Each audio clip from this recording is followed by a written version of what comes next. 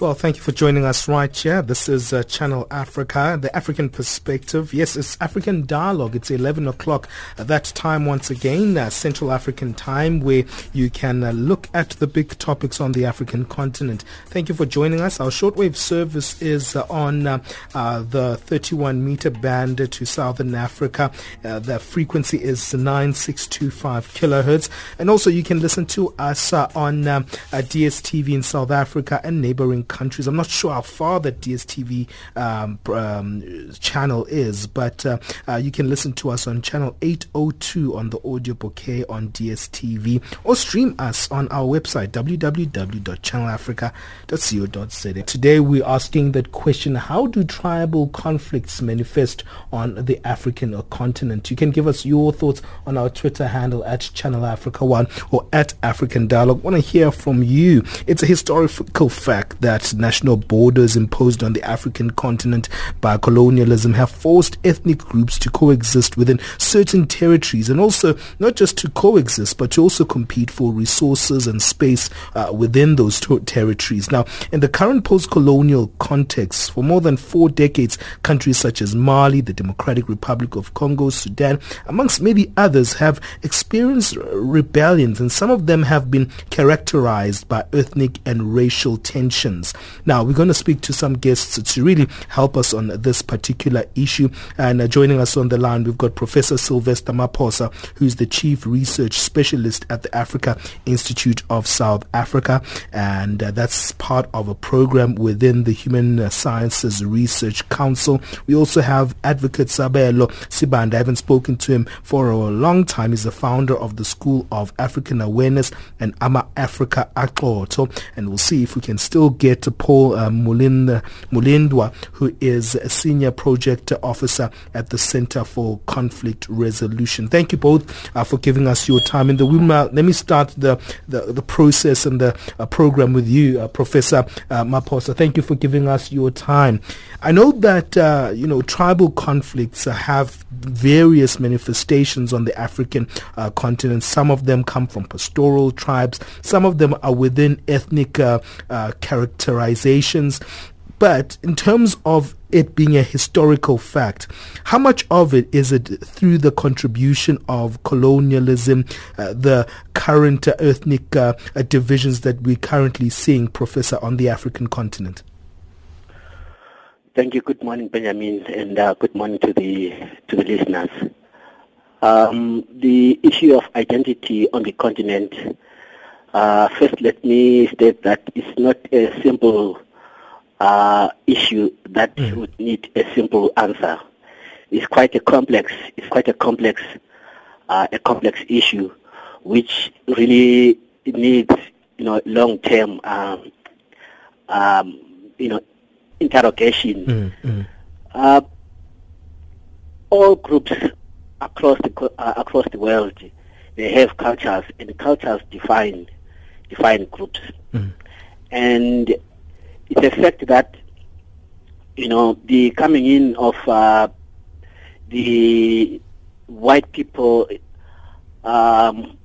disrupted and dehumanized people brutally through the scourge of slavery, through colonialism, racism, apartheid, exploitation, and today we see coloniality continuing that brutal scourge on the African peoples. And so that disrupted the cultures of people and how they build their identities. That is historical, and that is a fact which has impacted today's identities that we see. But what makes contemporary identities complex is the nature of the unfolding democratic dispensation. The increasing competition amongst groups and the increasing deprivation create cultures around which people find common identities and mobilize around those common identities. So really, the issue of identity, the issue of mobilization and violence that accompanies that has a long-term history of colonialism, apartheid, and the present coloniality that we see. And also, combining it with the leadership flaws, leadership challenges, leadership styles which are based on Western perspectives at the expense of contextual culture, because we need the cultures like Batopili, Ubuntu to guide our leadership styles. And that disruption of the African cultures creates this challenge in terms of the leadership styles that we see today, which exacerbate inequalities, which exacerbate deprivations. And we see many people today, with genuine grievances around issues of land, around issues of recognition in terms of their ethnic backgrounds, around issues of employment, around issues of access to resources and control to power. These are genuine grievances.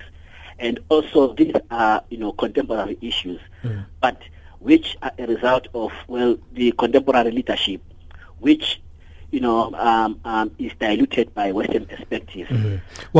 I want to come back to some examples of some tribal conflicts that we've seen. We know there are situations in the DRC. We know South Sudan is also on the brink of that particular problem, because it seems to be an ongoing issue there in South Sudan. But you've seen it in countries such as Mali, and we've seen various dynamics there in various countries. Even in the Arab world, we've seen those kind of interactions that are highlighted there by yourself, Professor Maphosa. Let me move on to Paul Mulindwa, who is joining us from the from the Center for Conflict Resolution. Paul, thank you for giving us your time. But you are going to give us your thoughts in terms of conflicts that take place in the context of pastoral tribes. I know that you are a pastoralist yourself, Paul. Tell us a little bit about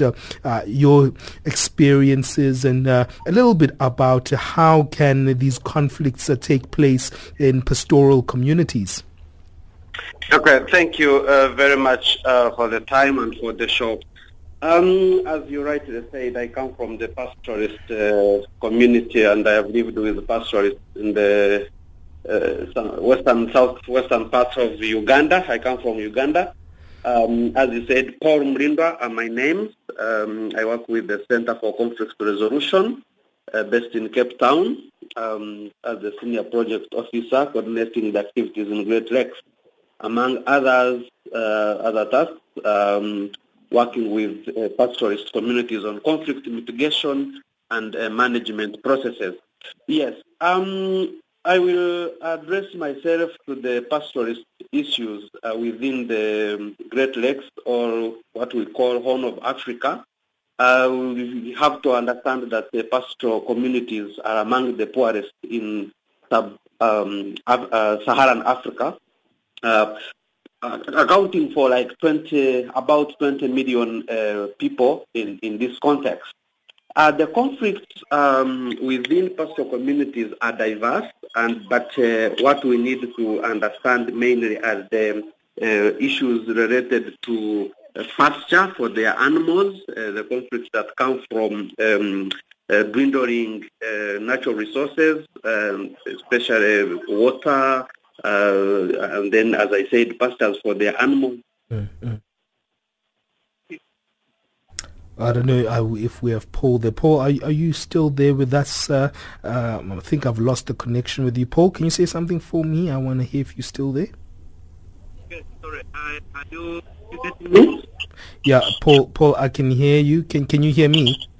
Yes, I can hear you. Yeah, that's much better. Yes, you were talking about the issues of the real scramble for resources such as water and territory. You can continue there, Paul. Yes. Water, the pasture for the animals, as well as the land tenure systems that are coming of recent based on the new developments, government policies that have sort of squeezed the pastoralists from the previous massive lands they owned to fewer and fewer plots of land. We will realize, if we go back to the history, that some of the issues that are causing conflict now are all manifested in the recent development are a result of the pre-colonial and colonial policies and the issues that came about. For instance, you will find in Uganda the gazetting of massive lands that used to be communal lands for pastoralists, and now the governments have gazetted all these lands for national development projects, have resulted in squeezing or throwing out the pastoralists from these lands, and now they are competing for small lands. As a result, there is conflict. What we need to understand for pastoralists, it is a livelihood. It is the way of life.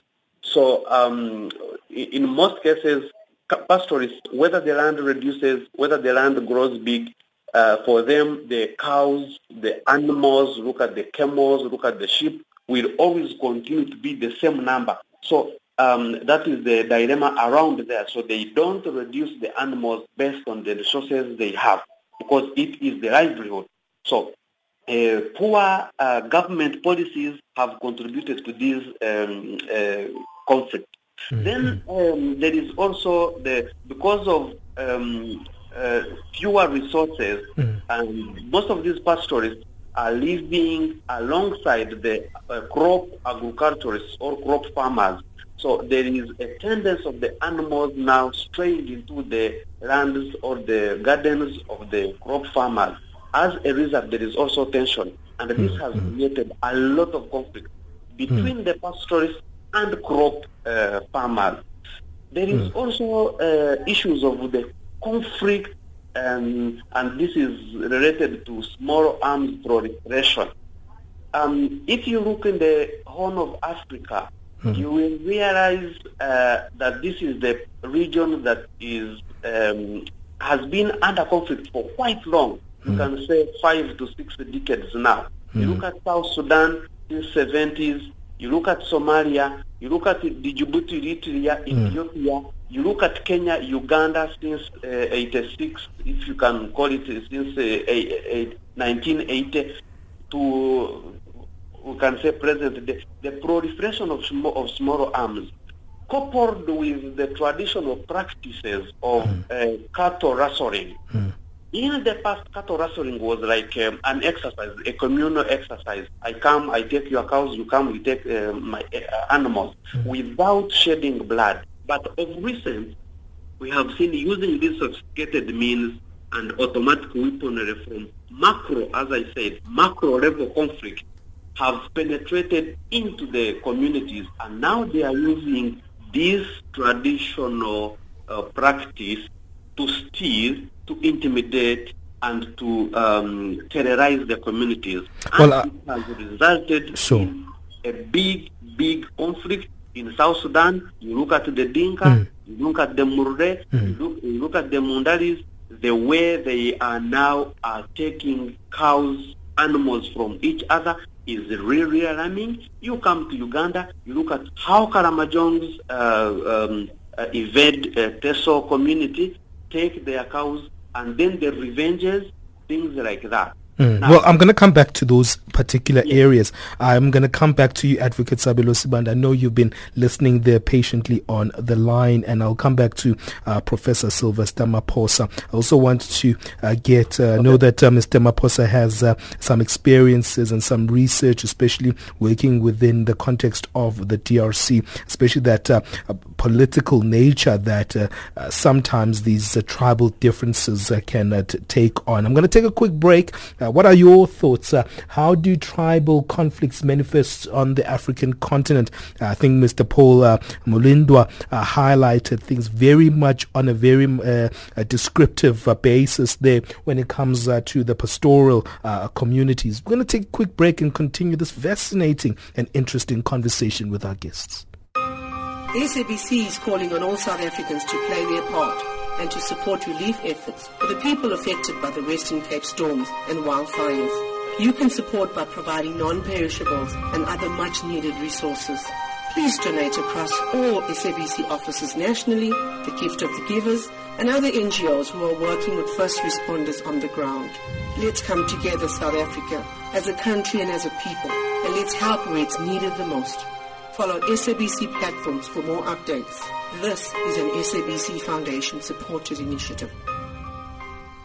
Yes, you're listening to Channel Africa, giving you the African perspective. Thank you for joining me, Benjamin Mushatama, right here on African Dialogue. And remember, in a few minutes or so, in about 20 minutes, we'll give you the business news, and we'll also have the sports thereafter. Joining us on our program, we've got three fantastic guests. Professor Sylvester Maphosa is joining us from the Human Sciences Research Council. Also, Paul Mulindwa is joining us from the Center for Conflict Resolution. And Advocate Sabelo Sibanda is the founder of the School of African Awareness and Ama-Africa-Aqotho. Sabelo, let me come to you in terms of ethnic divisions. I know in South Africa we've had a history of... Advocate, are you there with me? There is... Yes, I'm with you. Okay, there is some overlap. It sounds like there is some other program running in the background. Oh, no. Okay, all right. We'll see if we can sort that out. Just hold on there for us, Advocate. Let me rather, in the meanwhile, go back to Professor Maphosa while we're sorting that line by Advocate Sibanda. Professor Maphosa, I want to come back to you in terms of how these particular conflicts, tribal conflicts, ethnic conflicts, whatever the term is, actually takes on sometimes political ambitions, and we've seen these actually also playing on the lines of a fight of resources in areas such as the DRC in the Central Republic of the Congo. We've also seen these dynamics take place in Nigeria, but there we're seeing that the conflicts in terms of tribal lines take on a religious nature. Can you give us a little bit of your thoughts around how these conflicts actually also play on that particular political dimension? Benjamin, the issue of identity is a phenomenon that is always on the shift. It is not static. Identities, ethnic groupings, the shades which make those different groups, they change in response to the socio economic and political times of the manifestation of that group. So much that today the conflicts that we see, they are not so much based on the tribal or ethnicity of the groups, but we have a term that we use like, these identifications, these identities are more of ethnopolitical. These are identities that develop around, common or collective issues of interest. It could be against a state, it could be against another group. For instance, I may call, say, within the context of South Africa, the taxi association. That's an identity. That's a group that mobilizes around those common interests. And so they have issues against the state, against the different groups. And we see the kinds of violence that associate with such identities in competition for space, in competition for resources, and in competition for equality. But however, these issues, they are ingrained in the colonial and in the exploitative and the coloniality structures that persist. And that is how we see, for instance, even in the DRC has more than 250 ethnic groups. But the forms of conflict, the forms of identities that mobilize, they are not so based on ethnicity alone. They are based on other issues that groups find themselves collectively with interest. It could be an issue of security in a particular village or in a particular hill. in the presence of, say, rebels. And so people mobilize together and they form that common identity. And the identity, the group, is pressurized to undertake any forms of action around which they can protect their interests. So really, the issue of identity is quite complex and cannot be reduced to tribal or ethnic background. Let me bring in Advocate Sabelo Sibanda. Is that line much better, Advocate? Yes, it is. Thank you very much. Yeah, it's much better now. Fantastic. It's great to be speaking to you. It's been a while. But Advocate, what's interesting is also we've seen that history in South Africa itself, where we are based as a radio station. The fact that when we saw ourselves actually in a new dispensation, not even just prior to the new dispensation in the early 90s, we had the same kind of infighting within ethnic battles in South Africa. And we did see that kind of violence and conflicts almost on the lines of ethnic identity. No, it is true that ethnic identity plays an important issue and is a vital factor. And even here as well, in the context of South Africa, in the sense that when you notice even some of the civil service protests that we have, some of them, like what Professor Maphosa said right now, looking at it from the DRC perspective about people who identify themselves around a particular cause and therefore become a certain grouping. We have that here as well, but within the generality of that grouping, you end up finding a situation where people continue to identify themselves according to their ethnic groups as well. So you'll find, for instance, if there is a protest within the context of, say, KwaZulu-Natal, it can be something happening in Durban, which for all intents and purposes is cosmopolitan. But as it develops, as it evolves, the issue of ethnicity ends up raising its head. And definitely these are some of the vestiges of our colonial experience as African people, because the colonial experience was designed to ensure that we are kept as weak as possible. And the way to keep us weak is to divide us so that we don't see ourselves from a common position. That is why you find that from a Pan-African perspective, we view ethnicity as something to be celebrated within the generality of our Africanness. It does not inform difference. It's like, imagine a family where you have brothers and sisters. They have their own individual names which speak to their own individual identity and therefore characteristics, but they share a common surname. So the way we look at it is that we should be reinterpreting for ourselves and through the realization of our advancement what ethnicity means to us as African people, whereby we are able to say that ethnicity basically speaks to a greater element of the manifestation of our cultural heritage, because at the end of the day we have a commonality in as far as African culture is concerned, but the manifestation thereof is what tends to have different variations.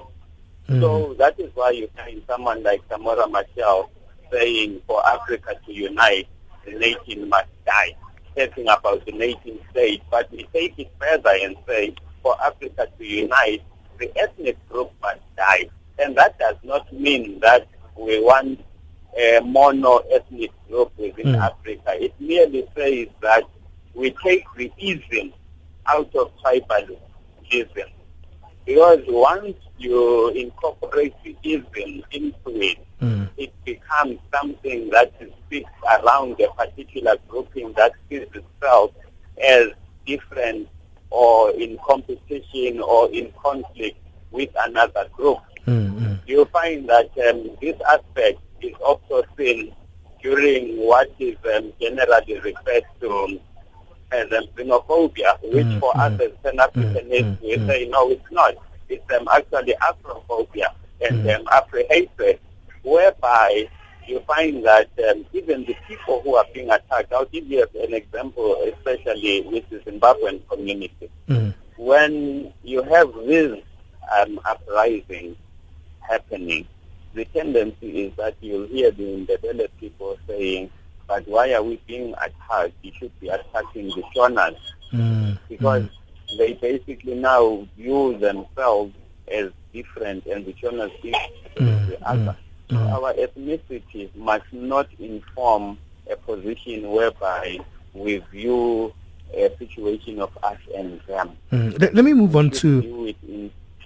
So I hear the points that you bring in terms of some of the change of thinking in terms of how we address these ethnic divisions. But coming to you, Mr. Paul Mulindwa, I'm also fascinated by how geographical territories actually exacerbate the situation, especially from a pastoral situation, especially these borders that have been created through colonial histories. We see that some of these geographical divisions are the ones that actually also accelerate these ethnic divisions, Paul.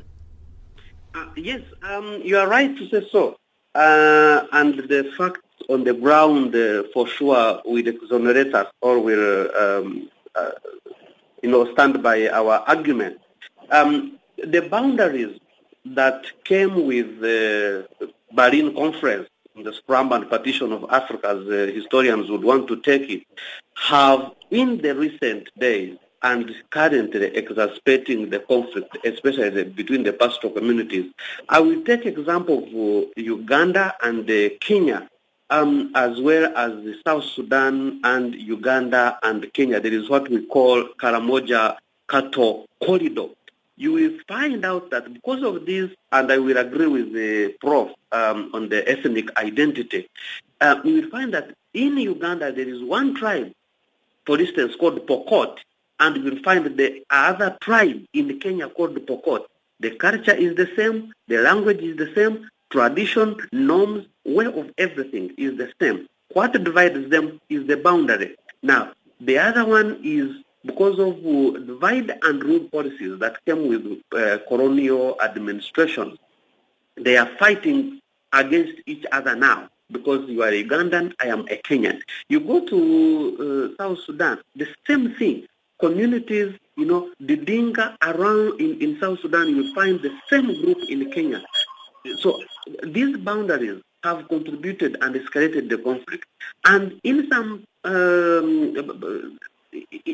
corners, for instance, when it comes to solutions, looking for solutions for this conflict, and as I said before, with the proliferation of arms, you find Uganda is putting up something towards disarming the pastoral communities in Uganda. But because the brothers and sisters Pokot are across border, what they do is to run to them. At this time, they gang against the government now. So Uganda is doing it, but they cross over to another country, and they are harbored there. South Sudan, Kenya is doing it. They run over to South Sudan, and they hide there. As the dust settles in courts, they come back to their communities.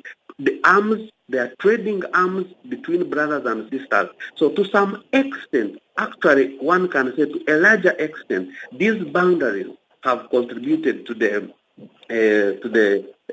conflict currently. And among the pastoralists, what we need to understand is pastoralists knows no boundaries. For them, they follow where the pasture is.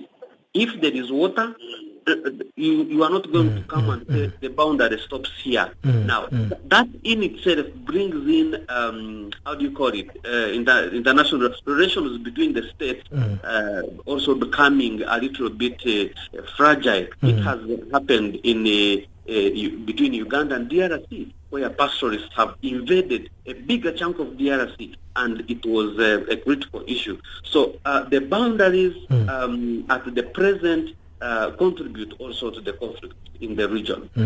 Professor Maphosa, I'm also interested in terms of the scrambling of natural resources. I know in the DRC that's also central to these ethnic divisions. Your thoughts on that?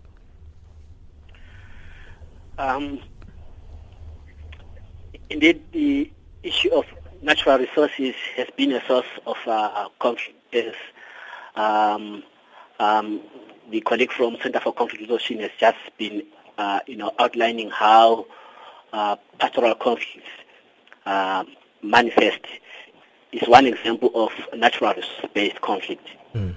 Yes, we have issues, for example, in Zimbabwe and also presently here in South Africa and in many countries of the continent where land has been a source of conflict, competition for land, competition for resources, especially mineral resources and other forests and other resources of the land, including forests. For instance, we have this ongoing Xolobeni conflict that has been ravaging for the past decade. Xolobeni in the Eastern Cape region around mineral and mining rights that the community members are not interested in, but there are some groups that are coercively and are forcing this into the community members. So we have seen community members mobilizing around these issues of their rights and how issues of participation, especially in democratic and open societies like the ones that we have here in South Africa and a much part of the continent, moving towards open societies. There is a great need for inclusive politics, gendered inclusive politics that accord opportunity to all citizens and members within those regions, the opportunity to fully participate on the decisions around which resources can be exploited for their benefit. I'm going to take one more break and then we're going to conclude after that break. Thank you for joining us and listening to this very intriguing education kind of program that we're having today, looking at how tribal conflicts manifest on the African continent. Sometimes when we do a lot of stories, especially the political focus stories, we hear the narration that there are sometimes tribal manifestations even within those political situations. What are your thoughts? How do tribal conflicts manifest on the African continent? Engage with us or just join us to get more updates on our Twitter handle at African Dialogue or at Channel Africa 1. We're going to take a quick one. We'll be back.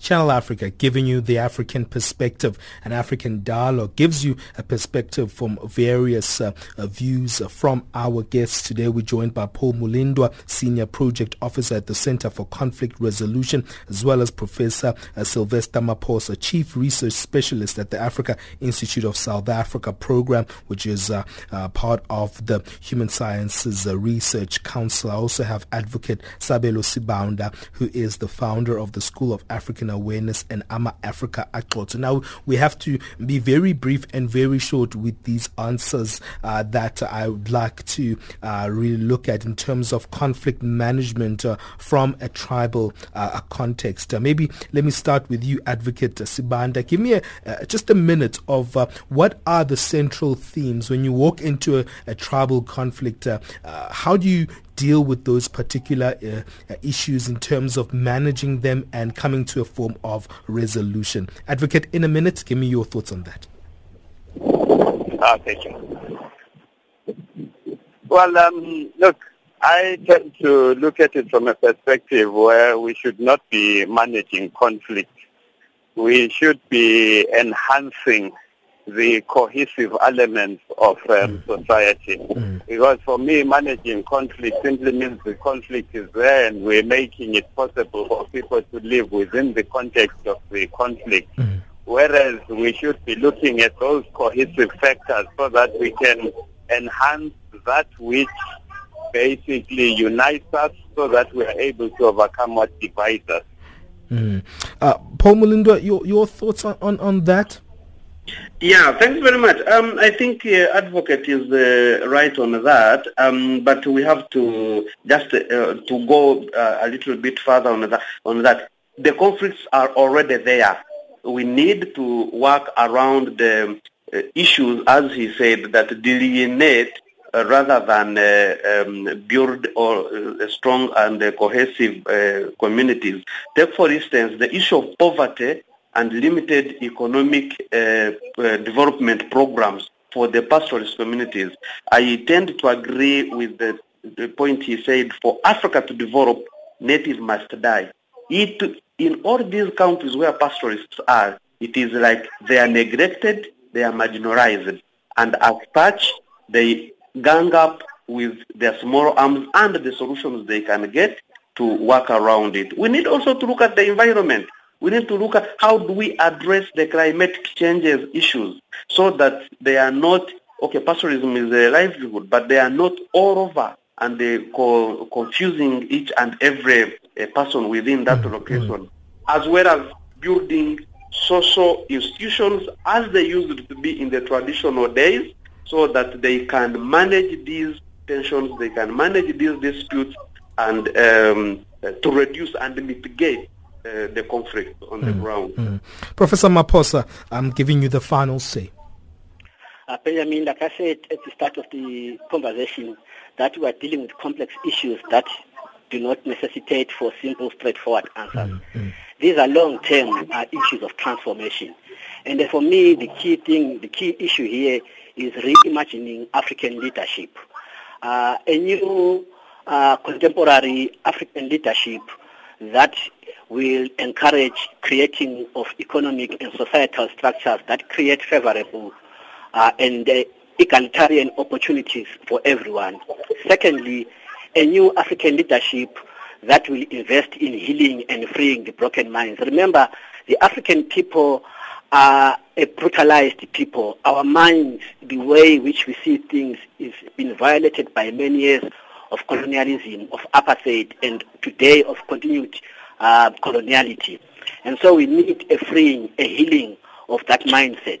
And lastly, we can then begin to motivate people to the best of their ability, investing in the capacities of people. African people, culturally and naturally, are a group of people who are concerned by the welfare of others, who are collective in nature, unlike some other groups of the world which are individualistic. The African people are collective and have a tight social framework of strong and cohesive in-groups that are opposed to out-groups. So the new reimagined African leadership should begin to invest in these ways of freeing the African mindset and also of creating equal opportunities, because we have seen how leadership, exacerbates inequalities by favoring some groups opposed to other groups, to gather for political support. But we need to create an equal opportunity for all people, without tribe, without a region of where one comes from. These are the key issues for me, reimagining African leadership for the contemporary society. Well, fantastic thoughts there coming from our guest. That's Professor Sylvester Maphosa, ending it on that good note. Reimagining the leadership on the African continent. That sounds like an idea for a next program that we can speak on. How do we reimagine a leadership on the African continent? Professor Maphosa is the Chief Research Specialist at the Africa Institute of South Africa, and that is a program part of the Human Sciences Research Council. Thank you to Advocate Sabelo Sibanda, who's the founder of the School of African Awareness and Ama-Africa-Aqotho. Thank you to Paul Mulindwa, who's the Senior Project Officer at the Center for Conflict Resolution. A very informative program. What are your thoughts on how conflicts in tribal and ethnic contexts manifest? Give us your thoughts on our Twitter handle at Channel Africa or at African Dialogue. That's at Channel Africa 1. Well, that's how we wrap up the program today. We're going to end up with some indigenous music, I'm told. This one is titled Takura by a group called the Storm Nihasi.